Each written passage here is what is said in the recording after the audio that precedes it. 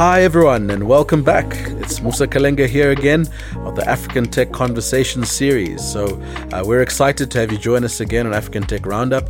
And as always, we'll be speaking to a phenomenal and stellar guest. And on this one, we'll be chatting to Sonia Kunel, who is absolutely amazing in what she's done from a contribution to the ecosystem around Bitcoin, as well as cryptocurrencies in the continent. And she's been interested since the late 2013. So the conversation I'll have with her today will be jam-packed with lots of interesting anecdotes, but also just a view of the journey that she's been on. In 2013, she started a company called Bitcoin Payments, and this company effectively was an affiliate partner which allowed online merchants in South Africa to accept Bitcoin as a payment method for goods and services. And then in 2014, she co-founded Bitcoin Events, which is an amazing company that hosts some of South Africa's leading cryptocurrency and blockchain events, not least the Blockchain Africa Conference, which we'll talk about a little bit later, as well as the DeFi Conference, as well as the Crypto Fest. So she's obviously been very involved in the ecosystem, and these kind of events obviously help to bring people together around this really interesting subject. And then in 2015, Sonia founded the Bitcoin Academy. It was later renamed the Blockchain Academy, and this offers training and consulting on blockchain tech and crypto projects. As we've all realized from the conversations we've had, learning is an important aspect of developing the sector and the industry, so Bitcoin Academy aims to do just that. Sonia is also currently the co-founder and crypto blockchain specialist at Zago, a Cape Town-based company offering XRP cryptocurrency exchange, gateway and payment platform built on the Ripple blockchain. So from that little introduction, I'm sure you're super intrigued. So stick around because we're going to be having this conversation and many other discussions with her, and hopefully you'll be able to get a good sense of some of the things that are being done in and around crypto, as well as the journey that she's been on. Before we get into it, a big thank you to the Celo Community Fund for getting behind African Tech Roundup's current season of the blockchain-themed learning content.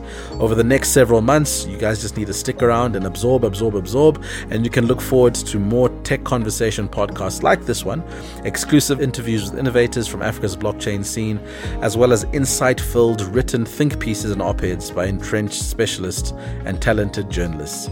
And so we'll also even have live interactive Twitter spaces where you can be part of the conversation. And so there's plenty of ways that you can get involved. So make sure that you don't miss a thing. You can follow us on Twitter and Instagram at African Tech Roundup, which is at African Roundup, or search for African Tech Roundup on Facebook and LinkedIn to find and follow our profiles there. And that's not all. If you'd like to learn more about Celo's mission to build a financial system that creates conditions for prosperity for everyone, you can also visit Celo.org and apply for their Celo Community Fund. Now, this is a great opportunity to access fund and support for different aspects of the ecosystem that allow you to be able to create prosperity for everyone. And so this fund and many others are available at Celo.org, and they are very much a big part of making this podcast possible. So head to the CeloCommunityFund.org to get more information. Now we're on to the show, and obviously, first and foremost, I'd like to say welcome, Sonia, and thank you for joining us. Thank you very much, Musa. It's a pleasure to be here today. Thanks for having me. Excellent. And especially so, we thank you for making the time, obviously, as you recover. We appreciate that, and the community appreciates that. And I'm really hoping that the next hour is going to be energizing and invigorating for you, much the same as it always is with our community. So thank you very much for your time. First up, when I was reading through your profile, and obviously you got lots of sterling achievements, I kind of looked at the one line and I thought to myself, you started a Bitcoin payment company in 2013. My question was, who on earth was making Bitcoin payments back then? It obviously seems like it's something that's become quite mainstream now, but in 2013, who were you servicing with that Bitcoin payments company, if I may ask? Yeah, that's such a good question, Musa, because almost no one is your big answer. I spent a year, I come from a web development background. Okay. Before I discovered crypto, I was a web developer for various firms. And then I discovered Bitcoin in 2013, and I just said to my husband, I need to get out of web development. I'm just going to go and start anything.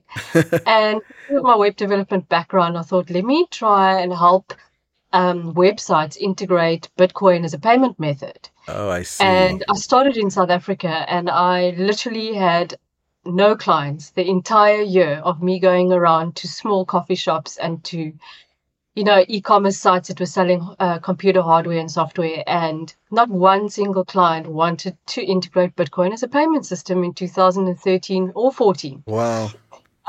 So I had to obviously supplement my income doing web development on the side because I was making no money trying to, start this business. Yeah. And so I got quite frustrated because it was a year of really trying and really being passionate about making, saying to myself, this is going to happen in South Africa. People need to understand the benefits of accepting crypto on their website or Yes. even in a retail environment. And so, what I decided to do is go back to the drawing board because I realized South Africa was not ready for that. There was a lot of bad news around crypto in 2013 and 14. There was a lot of scams. There was one of the biggest crypto exchanges had just been hacked, Mt. Gox. There was Silk Road, which was an illicit marketplace where you could buy illicit substances, drugs, and put out hits for people on their lives. It was Sure. crazy stuff. Wow. So people just weren't ready for this. So it was too early. So I decided to rather go back to education, I start see. at the beginning and provide education. And that's when I started the blockchain or the Bitcoin Academy, as we called it in the beginning, Okay. now called the Blockchain Academy. And then I also started Bitcoin events with my partner, Theo Sauls. Okay. And, that was a good decision because South Africa and Africa needed education first and foremost before adopting this technology. I see. And what kept you going? I mean, as you said, that's a year, 2 years plus almost of, Yeah. selling and hitting the streets, and obviously, no one biting. So, what were you seeing that subsequently has obviously come to pass? What were you seeing in the early days in terms of your observation of the way payments were going and the economy and South Africa as a market? What were you observing that was fueling your ability to keep going? Because I come from a technical background, I used to program.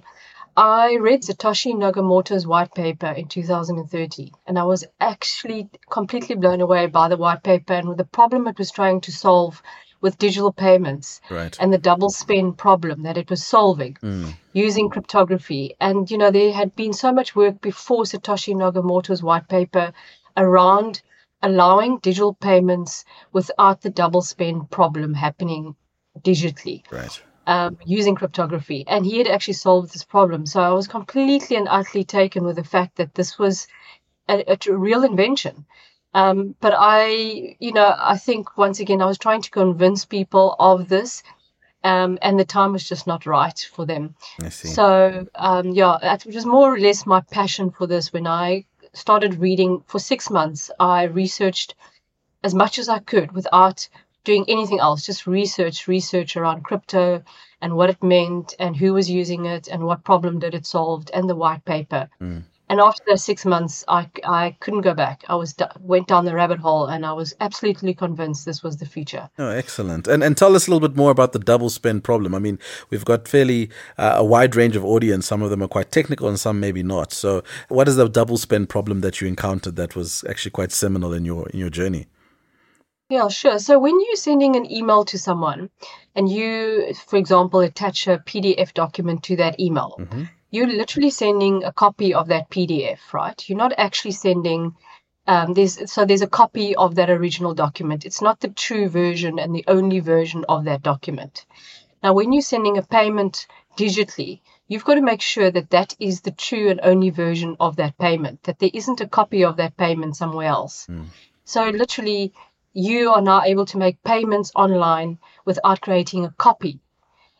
So you're not basically spending twice. You're not, creating a duplicate of this payment. You are sending the payment once, and that is the true and accurate payment that has taken place across the internet digitally. Absolutely. And I think that is one of the cornerstones of the blockchain in terms of verification, security, and the ability to confirm a point of origin as well as identity. So tell me a little bit more about what you're observing now. So if we think about how things have evolved over the last couple of years, obviously you've pivoted a number of times. Education has become important.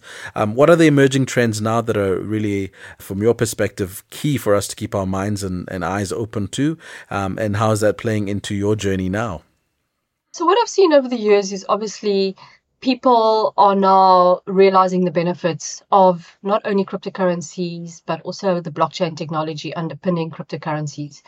In the beginning, when I started, everyone was only talking about Bitcoin. There was no talk about blockchain technology. Yeah. So that has evolved over the years, and we're now seeing big corporates, financial institutions, even the public sector and government looking at how they can use the blockchain technology.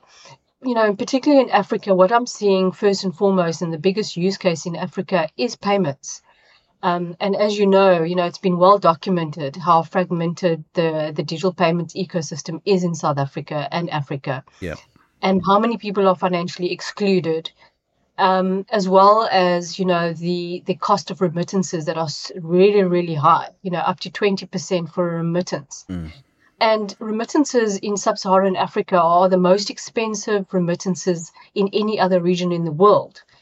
So, that is a big use case for cryptocurrencies, because you are basically transferring money, because I see crypto as money, across a border within seconds, and you're removing a lot of the third parties and the friction that currently exists with remittances today, thereby reducing the cost of that remittance significantly. We see with crypto payments across borders, you can do a payment for 1%. If you compare 1% to 20%, and these are of the poorest people in the world that are receiving these remittances into Africa. So that for me stands head and shoulders above most of the other use cases. Sure. We're seeing companies, for example, like Flutterwave, the biggest payment service providers in Africa. A lot of them are based in Nigeria. Flutterwave, Chipper Cash, Interswitch, Interstellar are all working together to basically allow their customers, their merchants, and their financial partners and banks to enable crypto-based payments across borders in Africa. Okay. So that for me is a very exciting use case. And then we are obviously seeing quite a few other use cases also that are, showing some promise. One of which, particularly in South Africa, is the self-sovereign identity use case. So we're seeing the big banks, and Absa in particular, the PwC is also working with Absa and Bankserve Africa, working on a digital sovereign identity, Right. which basically means that it's a digital identity that's stored on the blockchain, which streamlines a lot of the KYC and AML processes that we have today that financial institutions all do in their siloed environments. When you open a bank account, you now have to be verified and KYC'd by that bank. So instead of every time doing it at a different institution, we're finding these self-sovereign digital identities basically a solution to that, where you, as the user, allow access to these financial institutions, to your information that you've already verified once, Right. on an app, for example. And we're seeing, a company called Input Output, which is Charles Hoskinson's company, and he's the founder of Cardano, one of the biggest blockchain technologies in the world. They are making strides with the Ethiopian government, particularly on creating these digital identity systems in a school environment. So the students can record their grades on the system, their identity on the system, from when they are in grade R all the way until they leave school. So it's a great way of tracking the progress and monitoring the school performance as well as the grades of the students. So, those two use cases are some of the biggest use cases we're seeing, particularly in Africa. Remember, obviously, the African landscape is very different to the rest of the world. So we're seeing different solutions in Africa coming to the fore with blockchain technology adoption. And then also, I think another interesting one, and we'll showcase this at our conference in March, is the using blockchain technology in the agricultural supply chain. So basically, we're seeing there's a few companies that are working on putting their livestock on the blockchain. So there's a company called, for example, eLivestock Global, and they have launched a pilot in Zimbabwe and putting the cattle and recording all their cattle on the blockchain. And they've worked with MasterCard on this using the MasterCard Province blockchain technology. And that really means that these cattle can be traced from the very beginning of when they are bought at a market. Their whole life cycle is put on the blockchain, and it also proves the ownership of those cattle, which is very important in Africa because these cattle are stolen, different things happen to them, they die. The entire life cycle of those cattle are then very transparently available for anyone to see and prove the ownership of that cattle, which I think is a nice one as well. And then obviously with supply chain management, it's a huge thing, blockchain technology, of streamlining supply chain management, removing so many different inefficiencies and third parties in the process. And especially in trade finance, you're seeing quite a few companies in Africa looking at how to streamline the trade finance process using blockchain technology. Yeah. Look, I mean, those are really exciting use cases, and across, whether it's finance, whether it's identity, whether it's agriculture or supply chain, I find that, for innovation to ultimately thrive, there have to be, those that go ahead and create the use cases to develop comfort with those that are laggards. But what is your view in terms of the naysayers that ultimately have had big opinions about blockchain, how it's not going to take off in Africa, that the technology is too advanced? I'm sure you've encountered a lot of those conversations and discussions. So how do you surpass that argument? If you think about even in finance, I mean, if you're driving from 20% to 1%, that's not a compelling case for, an established financial services business, because you have to think about everything in a fundamentally new way. So how do you deal with the naysayers ultimately? Yes, Musa, I've dealt with these naysayers since 2013. I've got quite used to it.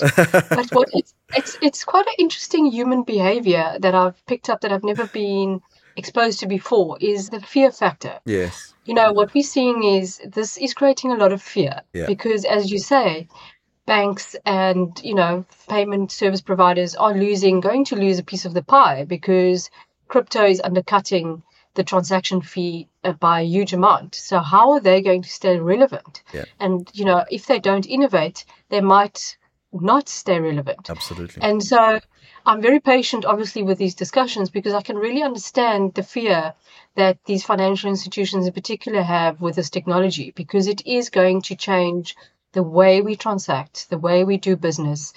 It is going to undercut the profit margins of many financial institutions. In fact, it's going to get rid of many types of businesses as well. So yes, I completely understand the naysayers to some extent.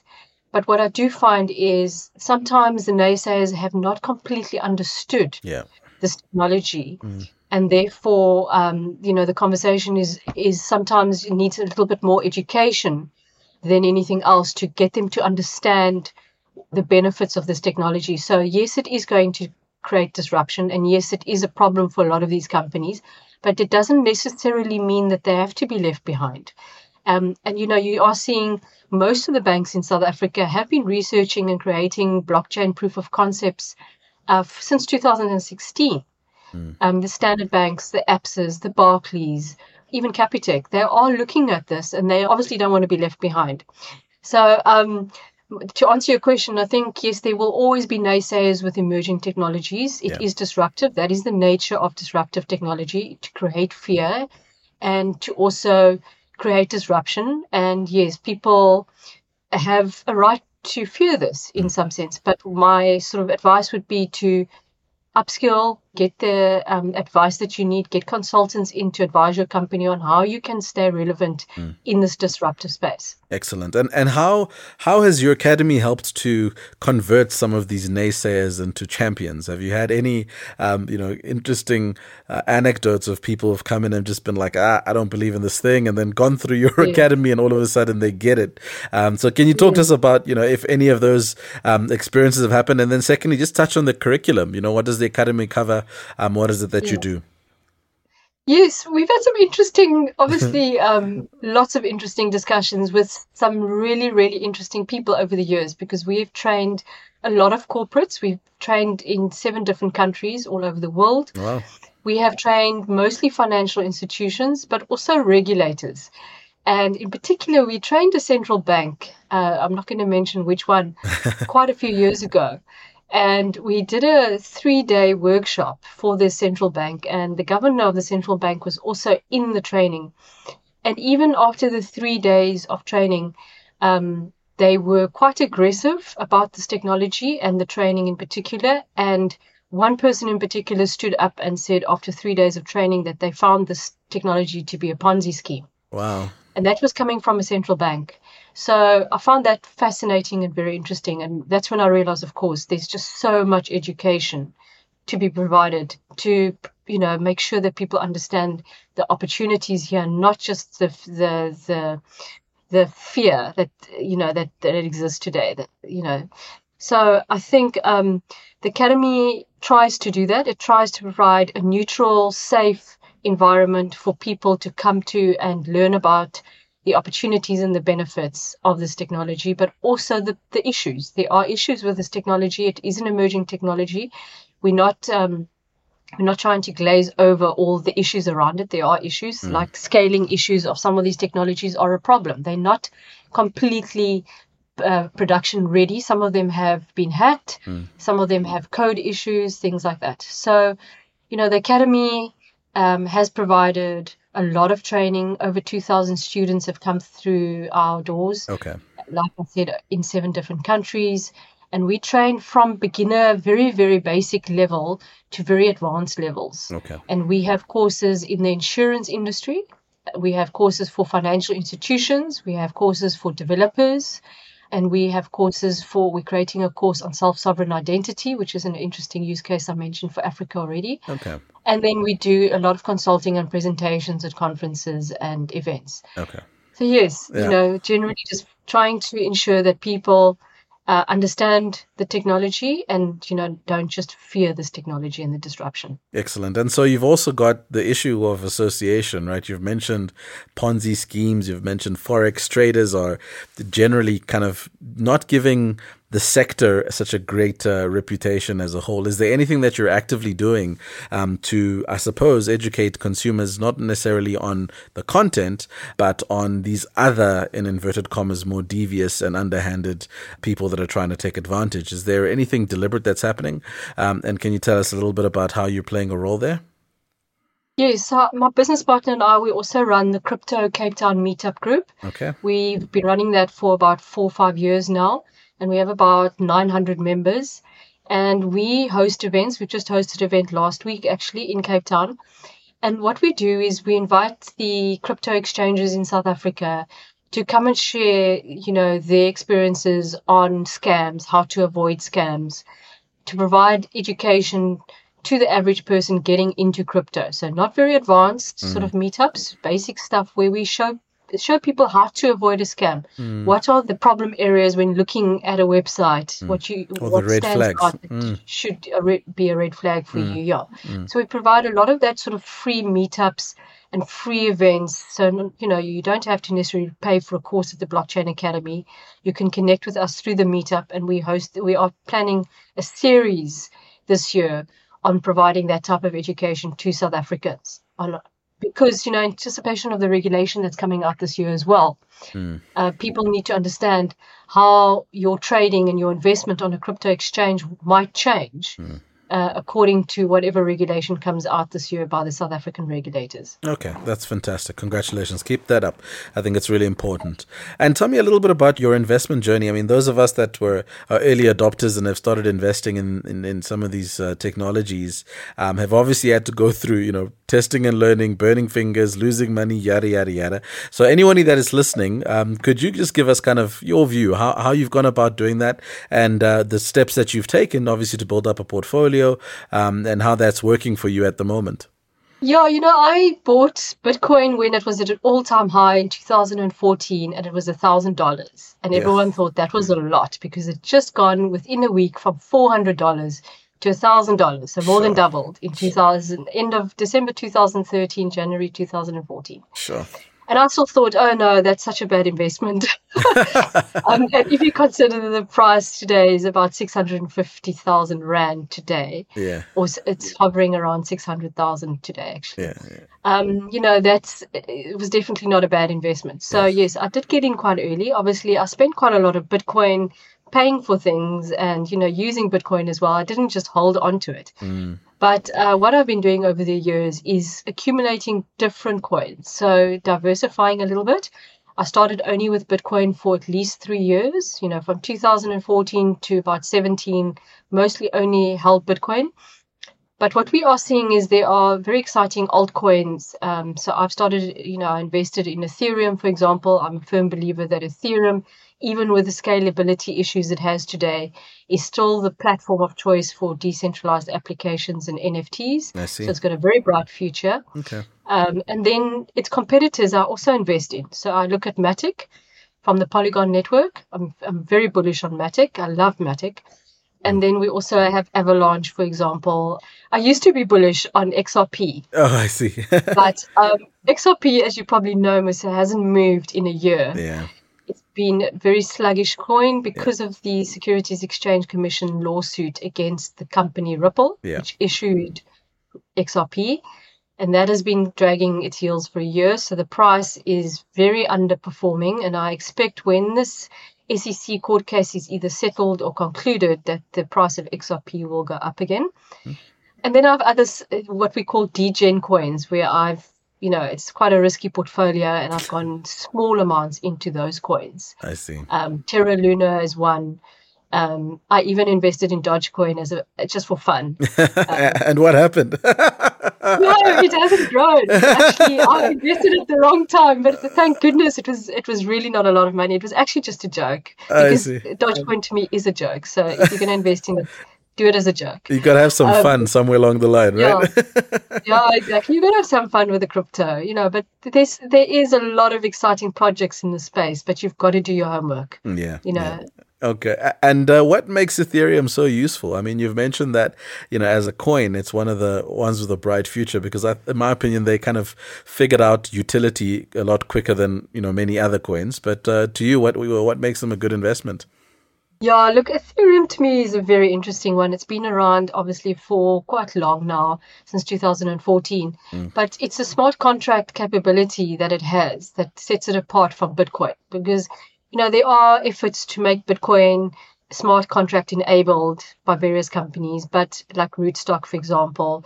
But I still feel that Ethereum is the smart contract sort of platform of choice right now. Obviously, it's got competitors and their layer 1 and layer 2 solutions to improve the scalability of Ethereum. But if you generally look at it, it's a very strong language. It uses Solidity, which is a fantastic programming language and easy to learn as well, not so complicated like some of these other smart contract platforms are. And I think, it's a robust community and network around Ethereum. There's a fantastic community around Ethereum. So, and you are seeing institutional investors now deviating a little bit from Bitcoin investments only to Ethereum as well. Yep. You'll get some of the biggest institutional investors saying they are very bullish on Ethereum as well. Yep. And then, of course, you have the naysayers. You have a lot of people who don't like Ethereum because it's expensive to do a transaction on Ethereum. Yeah. I wanted to do a $300 transaction on Ethereum, and the transaction fee was $50. That was not so long ago. Yeah. So yes, it is expensive. It should be improved. There are efforts underway by Vitalik Buterin, the founder, one of the co-founders of Ethereum, to create the scaling solutions around it. And I think once that's sorted out, Ethereum is just going to go from strength to strength. So I am very bullish on Ethereum generally. Okay, so what are the 3 things you look at before investing in a coin generally? I look at the community. For me, that's important. So, is there a strong community? Are they contributing, to the open discussions on Reddit? Is there a good use case for the coin? Dodge to me has no use case. It's just fun. And Elon Musk likes it, but that's not a utility coin to me. So Ethereum, you have many, many, many decentralized applications being built on it. You have almost all NFT are being built on Ethereum. Yeah. And then Bitcoin, of course, has a utility, even though people think it doesn't, because it's also slow and it also has become quite expensive to use for payments. But ultimately, people are using Bitcoin for payments. So there is a utility around Bitcoin. So for me, the 3 things would be, what is the community like around that coin? Who are the founders of that coin? Are they legitimate? Do you see them openly talking about their coin and how it's being used? And is it a public issued coin? So it has to be, for me, very decentralized and permissionless coin. So that's why I like Bitcoin. I like Ethereum because they're both public open blockchain coins. And then I do like some of the other coins, like I mentioned Matic as well, because of the community around Matic. It's a very strong community, very strong founders around it as well. And the utility is fantastic as well. It's solving scalability issues around Ethereum.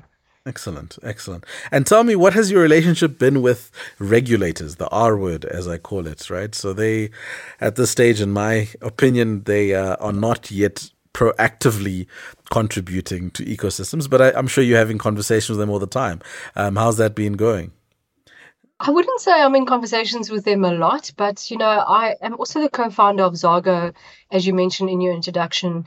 It is an XRP and stablecoin exchange and payment platform using the Ripple blockchain network.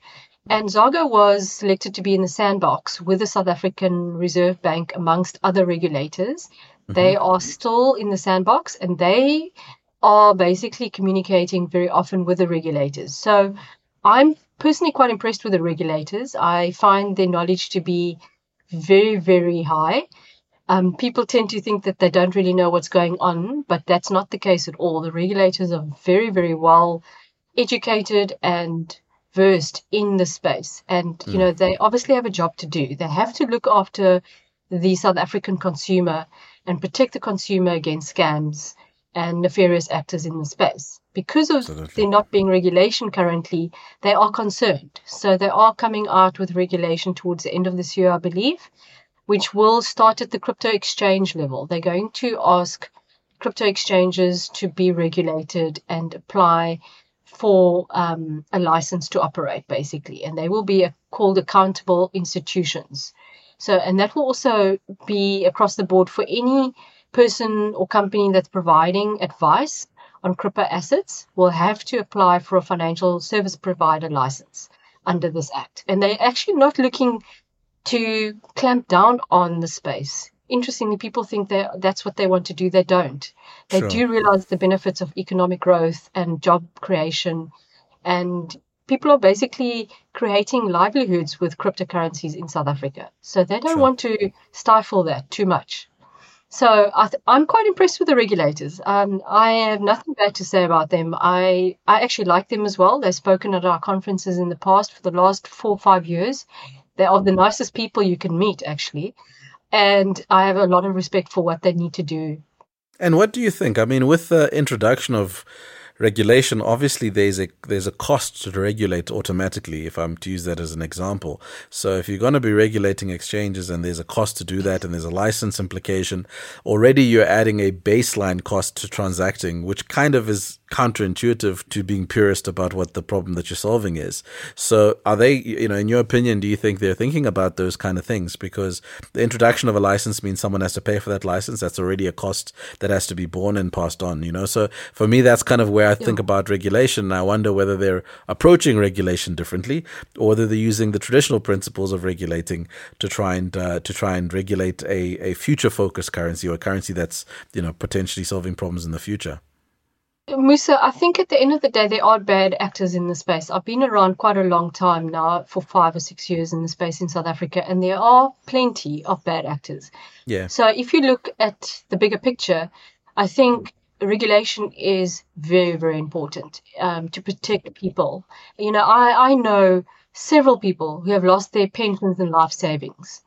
And, these stories are growing. We find them, they come to Blockchain Academy and they've already lost everything and they need help.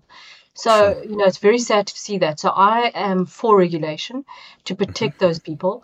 Obviously, yes, it is going to mean that a lot of the smaller actors in the space are not going to be able to operate because they're not necessarily going to be able to afford not just the license, but also the software development changes that these regulations will require from exchanges to put in checks and balances.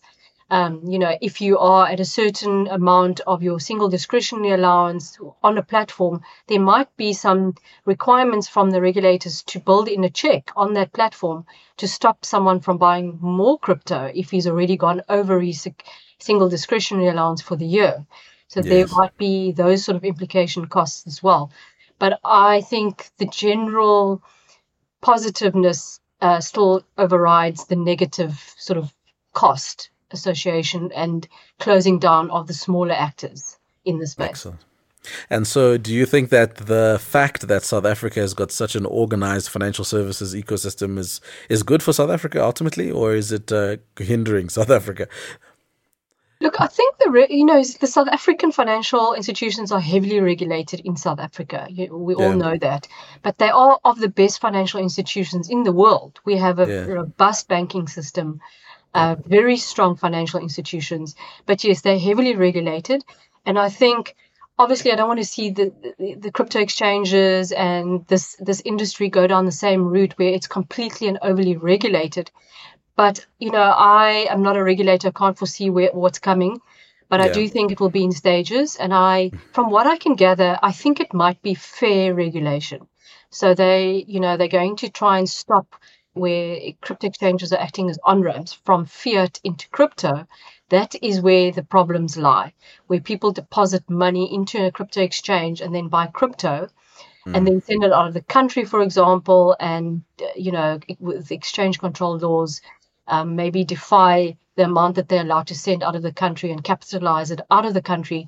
Those type of things should be regulated because, that makes the country poorer if we don't have that money coming back into South Africa and the country's just losing more and more money due to cryptocurrency leaving the country and not coming back. So I don't think it will be too much of a heavy hand that we'll see initially. It might change later. I can't foresee into the future. But I think at what I'm hearing from the regulators, it sounds like it could be fair regulation coming. Okay. And if we look across Africa, who are the winners, who are the losers? I mean, you've mentioned Nigeria already. Where does South Africa stack up? Yeah, look, Nigeria is interesting because Nigeria, last year, the central bank actually banned crypto. In terms of allowing banks to deal with crypto exchanges, they actually prohibited them from dealing with any exchange that wanted a bank account to do business for their clients. So that was interesting. But Nigeria, in the same breath, is also just launched a central bank digital currency, which is based on blockchain technology, also called a CBDC. So Nigeria banned crypto, but then also built their own blockchain-based e-Naira, which is a CBDC coin. So yes, I think Nigeria is definitely, one of the countries that we're watching closely because of the ban that they have on crypto. Kenya has also issued sort of warnings to the public about using cryptocurrencies. They haven't banned it. And I think South Africa has had the similar stance in warning South Africans about the risks associated with crypto because it's unregulated. But like I say, I think South Africa might be one of the more progressive countries in Africa when it comes to regulation this year. That's fantastic. And so you having your conference coming up, I mean, for our listeners at home, if just to whet the appetite a little bit, what are some of the topics that you'll be covering in the conference? Can you give us a little bit of a sense of the kind of content and speakers that you'll have there? Yeah, sure. So we're very excited to welcome Charles Hoskinson back for the second time as a keynote speaker. I've mentioned earlier that he is the founder of Cardano, which is a smart contract blockchain platform. He's also the co-founder of Ethereum, so a very interesting person to talk to. And they're doing a lot in Africa. As I mentioned, they're talking to the Ethiopian government about digital identity and payment platforms using Cardano. So he'll be coming to talk about their initiatives and projects in Africa. We'll also be talking to Christopher Light about how they are putting their livestock, the cattle in Zimbabwe, on blockchain, and then obviously tracking the whole life cycle of these cattle. We'll also be talking to Chris Cleverly about farming and putting the entire supply chain of farming on the blockchain. Also going to be talking to Harco Steyn. He is from the South African Reserve Bank on their view of regulation and particularly on stable coins. We're seeing a lot of regulators around the world looking at stable coins and not quite sure how to regulate stable coins. So he'll be talking about that. We also have Ian Putter from Standard Bank talking about what the status of blockchain is in banking. So, for many years, we haven't seen much from the Absa and the Nedbanks and the Capitec. So he's coming from Standard Bank to talk about what they're doing at Standard Bank around using blockchain technology. And then, of course, we always have the regulatory panels on what is happening in regulation in Africa and globally. and then as well as the central bank digital currency compensation. So how are central banks all over the world investigating and coming up with pilots around central bank digital currencies? And then a very interesting topic, I think, which is different to our previous years, is how is blockchain in gaming taking form in Africa? So we have quite a few speakers talking from Nigeria and Kenya, not so much in South Africa, about how they've created a play-to-earn platform where people in Africa can actually earn an income playing blockchain-based games and earning NFTs as rewards. So I think that's going to be a very fascinating talk as well. Another one pertaining to Africa is the cross-border payments, of course. Very important discussion. We've got a panel on that.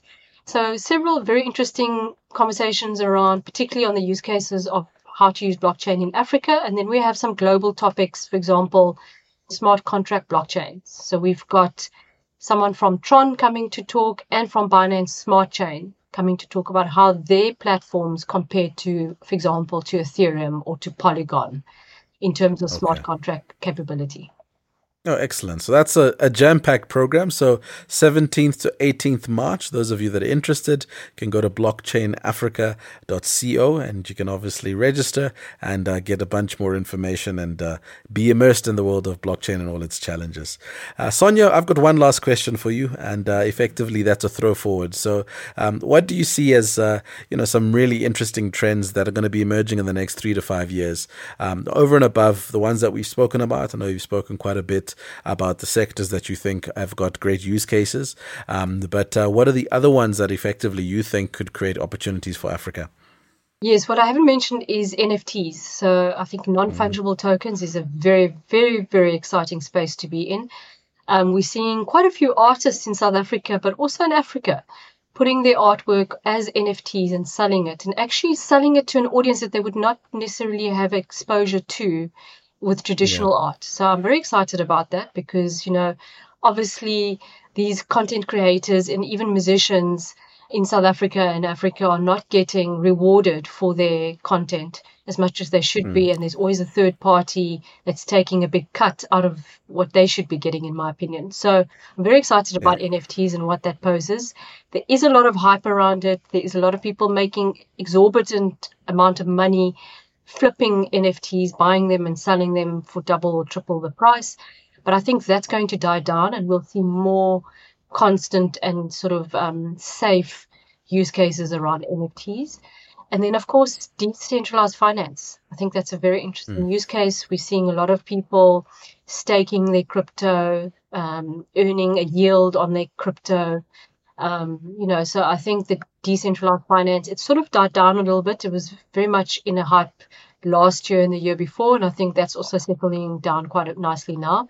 So I think NFTs and DeFi is a very exciting space, and I'm watching it very closely myself. Excellent. Thank you for that. Well, that's been a fantastic conversation. Before we wrap this up, you guys can all learn a lot more about Sonia and her work if you can follow her on Twitter. Her handle is @Sonia Kunal. That's SONYA. Capital KUHNEL @Sonia Kunal, and you can obviously interact with her and engage on Twitter, and from there you can probably get a lot more information. I'd also like to encourage all of you who are tuning in regularly and you'd like to support our work a little bit more.